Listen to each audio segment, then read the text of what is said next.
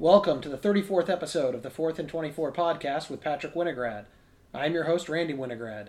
In this edition of the podcast, we will talk about the MLB and LaMarcus Aldridge's retirement.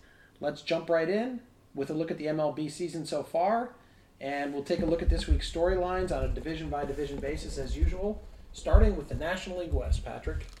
It's the regular. It's the Dodgers versus Padres, and now the San Francisco Giants apparently have entered the conversation.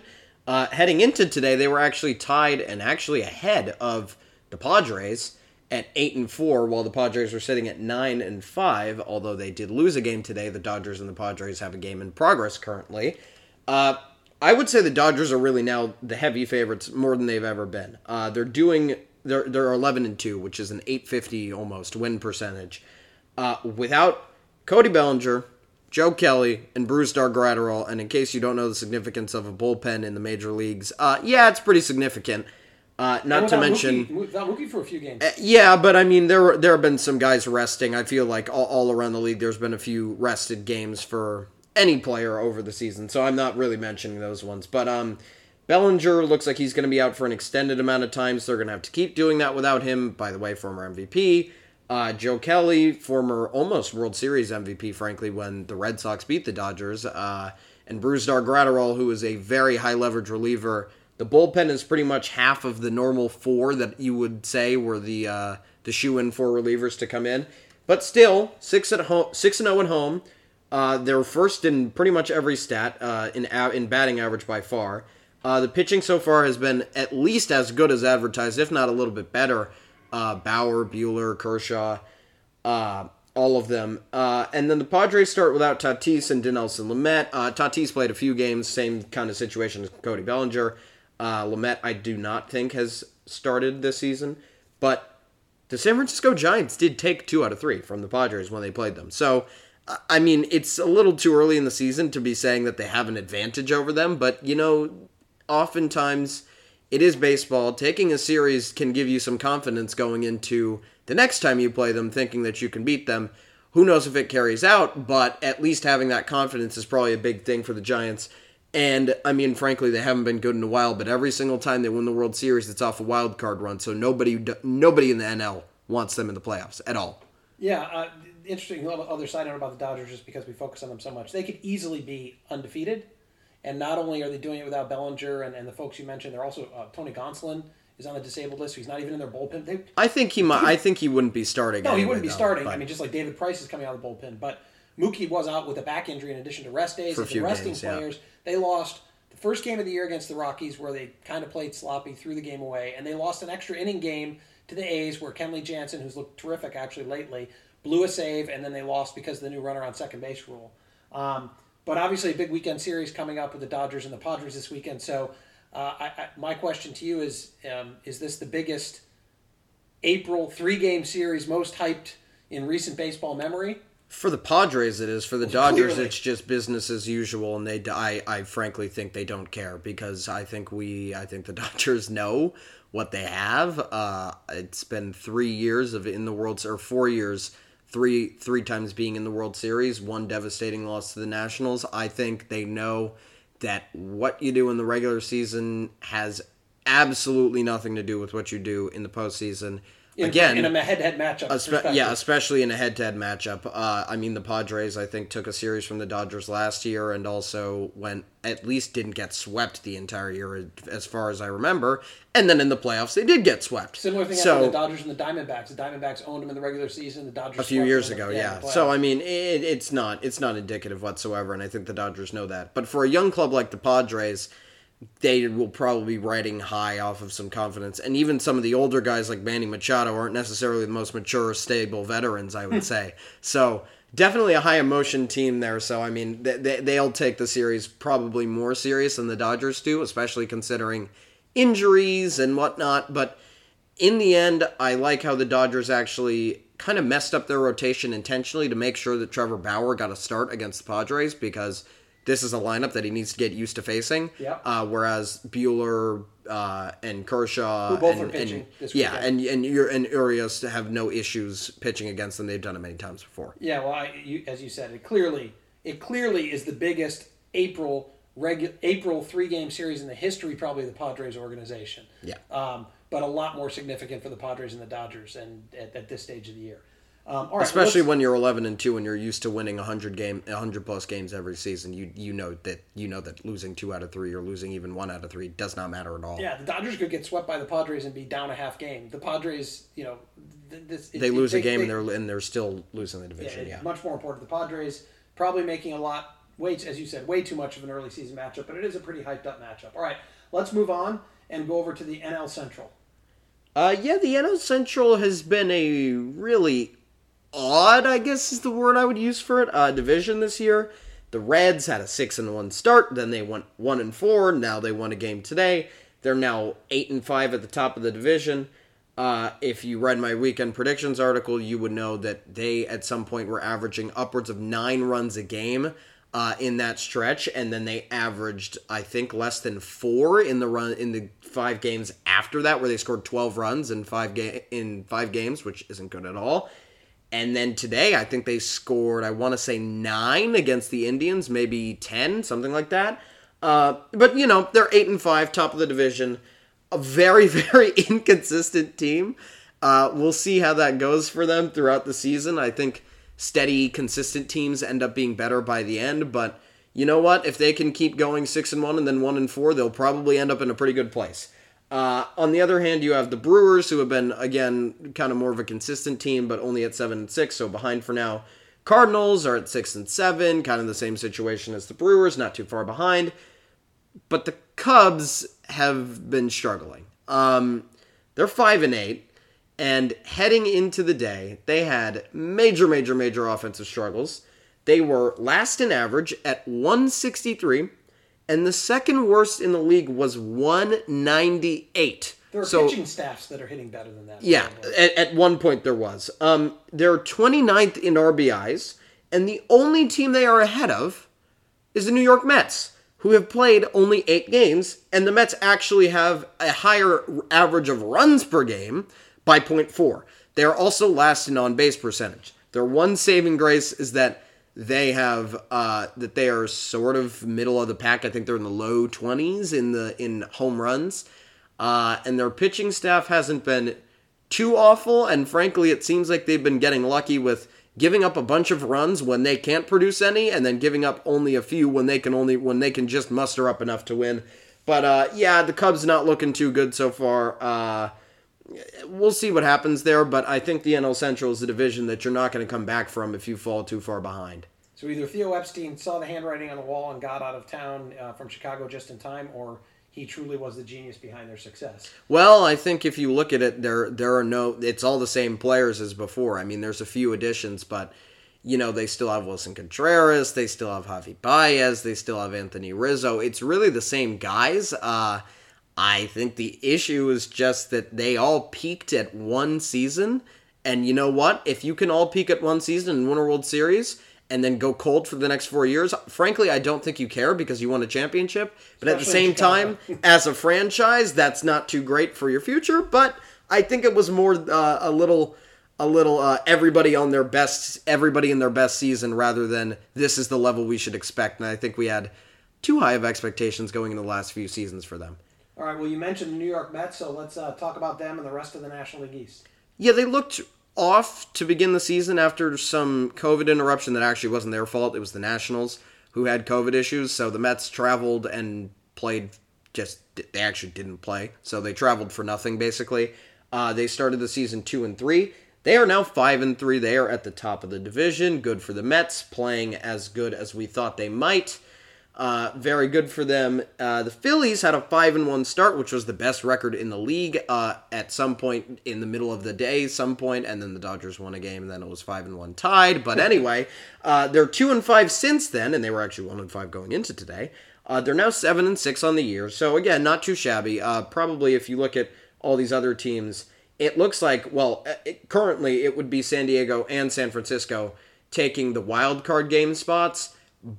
But I don't think that's going to last, especially on the San Francisco end. So it will probably be a battle between them and the Brewers. And honestly, we'll get to them soon. But the bottom of the division has the Braves in it. So, if the Braves don't win the division over the Mets, I would expect them to easily get into that wild card conversation. But moving on from the Phillies, the Marlins are 6-7. They took 3 out of 4 from the Braves, 2 games in extra innings, and lost on a walk-off. So overall, by the way, a really great series. I actually watched a few of those games. It's a pretty good series. It was really fun to watch. But that could give them some momentum because they had a really rough start. They were 2-6 on the season. Obviously 4-1 since then, judging by the record. I like how they're kind of channeling that momentum, and they might even bring it out of that series forward. Although you probably want to win the last game. You probably want to lose the first game if you're going to lose any game of a 4-game series. You'd probably rather lose the first one than the last one. But they can't really, beggars can't be choosers. They took 3 out of 4 from the Braves. And now moving on to the Braves. The Braves are 6-8, really slow start. But again, kind of similar to the Marlins, although on the flip side of this, a walk-off win to avoid being swept at home by the Marlins could really spark momentum for this team. And then you have the Nationals at the bottom, 4-7. Had that rough COVID pause to start the year and then ran into the brick wall that is the Los Angeles Dodgers to open the season. That's not how you want to open after your season going on pause. So I don't really think, I don't think they're going to stay this far down. Although if you look up and down the National League, there aren't really any bad teams. So I don't know who they jump ahead of, but I don't think they'll be behind many. Yeah, well, the Braves definitely one of the more disappointing starts in baseball, but sometimes a young team who has success realizes that you can't just walk out onto the field and win. The other thing is the Nationals, as you mentioned, they had the battle with two reigning World Series champions. Dodgers looked like a reigning champion from 1 year ago. Nationals looked far removed from a championship. Well, they also did change their roster significantly since then, and some of those players couldn't play. But I would also That's like true. To add, had the MLB's replay system not been, I'll just say it straight up awful, then you'd actually have the Phillies at 6-7, and you'd have the Braves at 7-7, because they got robbed of a game. I wrote about it in my weekend predictions, but they should not have lost a game. I'll put it that way. It at least would have gone into extra innings. So if you call it a wash, then you have 6-7, 6-6. The Braves are really not any far behind at all, and I'm not concerned about them. But yes, it has been a slow start for them so far. All right, let's move over to the American League and start with the American League West. The AL West, it's starting to look exactly like what we thought it would be to start the season. The Mariners in first place. Yeah, of course, that's exactly what we expected. The team that had their COO talking on a Rotary Club's podcast about intentionally manipulating the service time of their top prospect and not bringing him up until exactly April 15th. Well, the time is ticking, and he hasn't actually brought him up yet, although he did get fired, so it's not his decision anymore. But look, this is a complete rebuilding franchise, and they're 8-5. And the craziest thing of it all, they are missing their rookie of the year, their future, Kyle Lewis. He has not played a single game this year, and the Mariners are 8-5 at the top of the AL West standings. Although there are a few teams that are creeping up right behind them. The most obvious one being the Angels at 7-5. They had a really great start to the season, and I think they're either 2-3 or 3-3 since then. So kind of a middling, you could say, end of the start of the season for them. But I think they'll get it back together. Shohei Ohtani can't hit a home run and pitch every game though.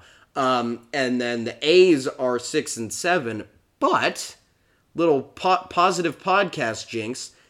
They are 4-0 since the last time we recorded, and I droned for about 2 or 3 minutes about how bad they've been playing, although they did play the Dodgers. Yeah. And now, all of a sudden, 4-0, even though those games were actually against the Astros, now against the Tigers, so maybe not as impressive, but they're getting back there. They're 6-7. They're going to get pretty close eventually. And the Astros are now 6-6 after the A's took a few games from them. So we'll see how that division shakes out. It's a crazy one. The standings could literally flip on their head from the end of the season, with the exclusion of the Rangers, who I didn't even mention. They're not getting to second place if the standings were to flip on their head. I can guarantee you that. They will stay. But the rest of the standings could entirely flip. All right, how about the AL Central? Similar to the AL West, of course, the very top of the division is very, very obvious. Of course, it's the Kansas City Royals. Yeah, duh. Seven and Royals and Mariners. Of course, 7-4, and by the way, the AL East is the exact same thing. A little foreshadowing. The Kansas City Royals are 7-4 so far. They haven't played the most challenging schedule. Although they did take a few games off the Angels, so I wouldn't say this is entirely a fluke, although I'm not going to say it's going to continue either. The Indians are 7-6, and the White Sox, Twins, and Tigers are all 6-7. So overall, this is a really jam-packed division. Every team within one win of each other. And frankly, if you look at my power rankings, the White Sox and the Twins are supposed to be the ones to win the division. So when you consider that, this will probably, I don't think this will continue. I think once the Royals, and I mean, there's a stat about it from last year that the Chicago White Sox were 19-1 combined against the Royals and the Tigers. So if they continue that, the Royals will go probably to 4th place in this division, and the Tigers will go way into the basement of it. And then the Indians will probably keep their steady play, probably stay in 3rd place, and then the Twins will probably figure it out and get up to 2nd or 1st themselves. But overall, that's a very interesting division to watch because you have the White Sox and the Twins who are supposed to be really, really good heading into the year, and then kind of the Indians as the team that, is only 3 or 4 years removed from a World Series game, and the Royals who are only maybe 5-6 years removed from a World Series title. So look, there are some very interesting teams in this division, and then there's the Tigers. But yeah, I mean, it'll keep being interesting. I don't think the race will come down to 5 teams, but I think the 2 teams that it will come down to, or maybe even 3, will be very interesting to watch at the end of the season. All right. Well, finally, as you alluded to, the American League East. Yeah, this one's really obvious, too. Of course, the Boston Red Sox are at the top of the division after trading away Mookie Betts and David Price and Chris Sale not playing a single game this season. Of course, everybody... And starting 0-3. Right. Everybody predicted that the Red Sox, the Royals, and the Mariners would be, if you cut off the season 13 games in, they would be the ones in the playoffs. Yes, of course. No, obviously not. They got swept by the Orioles in 3 games. That's also, let's not forget something here. It's not like the A's losing 2 out of 3 to the Dodgers. The Orioles, they got swept by the Orioles, one of the worst teams in baseball. Not to be rude to the Orioles, but it's just a fact.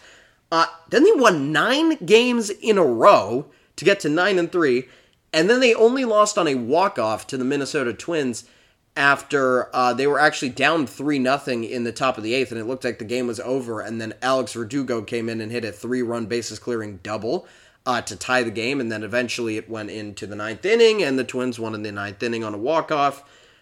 Then you have Toronto at 6-7. I actually think they could hold 2nd place in this division, but except for the thing is, if the Red Sox are playing like this, they're not gonna. But then you have the Rays and the Orioles tied at 6-8 at 3rd. And then, of course, the worst team in the league, the New York Yankees, at 5-8. Yeah, everybody thought the Yankees would be in the bottom of the AL East at this point in the year. What's the Yankees' issue? To be honest, I'll get to that in a second, but I think the division, the most likely thing that's going to happen there is the Red Sox are going to continue to play well, but when the Yankees, Blue Jays, and Rays eventually start to turn their seasons around, head in the right direction, I think they might beat the Red Sox a few times, and that will affect them through the rest of the season, kind of lower their confidence. Kind of similar to how I said with the Padres, where you have this young team.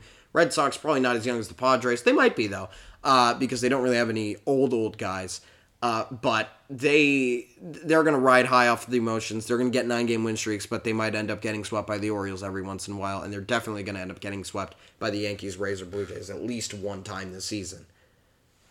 But, yeah, you asked about their issue. I would tally it up to a few things. They're trying to rehab a few injured pitchers, which is always not good at the very beginning of the season, but they're building towards a more end of the season kind of a look, especially with Jameson Talon. He was on a pitch count limit, and then their bullpen is kind of a shaky situation to start the year. It was a little shaky last year. They had some injuries again in the bullpen. and then generally some people who were supposed to be really great that have not been so great so far. I expect them to iron it out. I expect the bullpen to get back to what it is supposed to be, although last year it really never rounded quite into form either. But I think it will at least get to where it was last year, which is still better than it is playing so far this year. And also, they've been playing, Toronto. They played Toronto. They played the Rays. They haven't played the hardest schedule, but they've played a hard enough schedule that they're playing teams that can beat them when they're not playing well. Gotcha. All right. That wraps up our look at Major League Baseball for this week. Let's turn our attention to a little feature story regarding the National Basketball Association, commonly known as the NBA. I know you don't like it when I call it the National Basketball Association. How about the association? Anyway, that news being that seven-time All-Star LaMarcus Aldridge has retired from the NBA after 15 seasons due to an irregular heartbeat. Patrick, how about you detail his illustrious career? So where his career starts is the second overall pick in the 2006 NBA draft. If you want to know who went ahead of him to see if that guy was a bust, his name was Andrea Bargnani. It's okay, he played for a while. But the guy behind him was Adam Morrison from Gonzaga, who did not have a good NBA career. And actually, the best player in his draft class was picked probably 47th, and that's Paul Millsap. The overall, very disappointing draft class, to be quite honest. But back to LaMarcus. He averaged 19.4 points and 8.2 rebounds per game over the course of his really great career. He unfortunately retired at 19,951 points, so he will not join the 20,000 points club, which currently has 46 members, although Chris Paul is less than 100 points away from that himself, and he will obviously get 100 points in probably the next 5 games. Damian Lillard today called for the Portland Trailblazers to retire his number 12 in Portland. In Portland, Aldridge averaged 19.4 points, right on his career average, and 8.4 rebounds, just above his career average, over 9 seasons. He was on the All-Rookie team after his first season, made 4 All-Star games as a Trailblazer, all in his last 4 seasons in Portland, and averaged a double-double over the whole season twice, averaging 21 points and 23 points in those seasons too. The Blazers, if you want to hear about his franchise impact, they were 21-61, obviously, to get to the number 2 overall pick. You got to be pretty bad. But then they were 41-41 in his second year already. And in the playoffs 3 straight years after that, they then had 2 bad seasons, including the season actually where they drafted Damian Lillard, who we now know as the All-Star and the cold hard killer clutchest player maybe of all time. Really bad seasons with before Dame and then after getting Dame, although he did win Rookie of the Year. And in his last 2 seasons in Portland, after those 2 seasons, they won 50 games both seasons and won a playoff series in the first one against James Harden and the upcoming Rockets. In his first season in San Antonio, after his tenure with the Trailblazers ended, the Spurs went 67-15, but if you remember the year, they ended up with the 2nd seed, even though I think that was their best record in franchise history, because of the 73-9 Warriors. They lost to KD and Russ on the Thunder in the conference semifinals, and Kevin Durant comes back. The next year, they got swept by the Warriors after KD slithered his way to Golden State, and Zaza Pachulia took out Kawhi's ankle in the first game of the series, which has now become a flagrant foul. If you take somebody's ankles out while shooting a 3, you have to clear out the landing space. Very influential in all the wrong ways for the Spurs. That series did not go how they wanted it to at all. The Spurs made the playoffs in the 2 seasons after, but lost in the first round twice, once to, once again, the Warriors, and once to the Nuggets in a 7-game series. And it looked like they would miss the playoffs this year, so they bought out Aldridge's contract. He only played 5 games with the Nets, and for the overall outlook of the Nets, this means that the super team of names, including Kyrie, James Harden, Kevin Durant, LaMarcus Aldridge, Blake Griffin, and DeAndre Jordan, all those multi-year All-Stars, will never play a game as a team with all of them on the court at the same time. I think the most they had on the court on the same time, I want to say, is 4 or 5 of them with Kyrie and KD playing. And then Aldridge, Griffin, and Jordan maybe, but I think Jordan missed one of those games too. So, again, the Nets have been injury-riddled all season.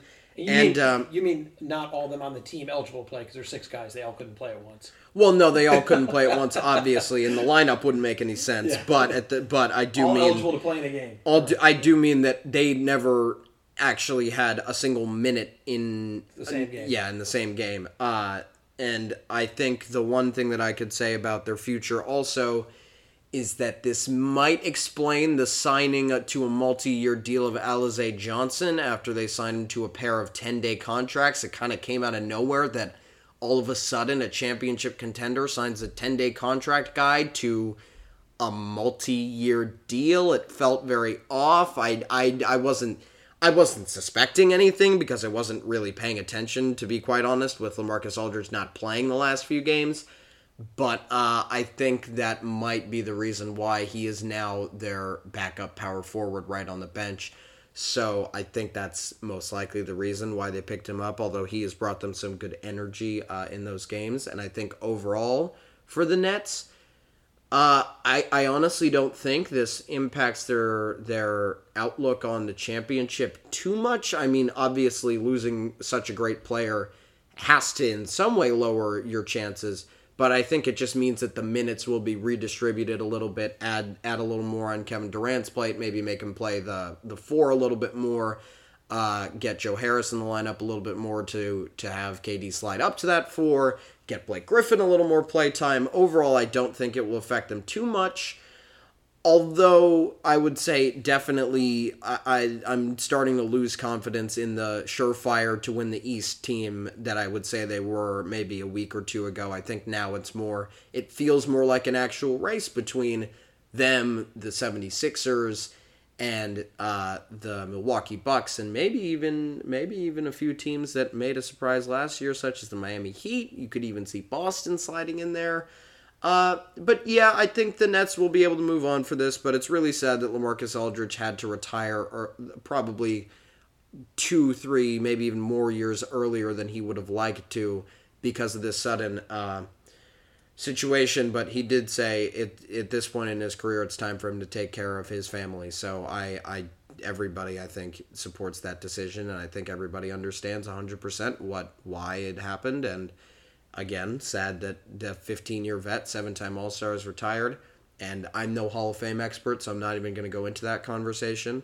But maybe he has a slight chance. I don't know. I'd have to compare him to some other people. I'm not an expert on that. But again, really sad. Not going to talk about his Hall of Fame impact a day after he retires. It's just very sad for the NBA. This is a great guy.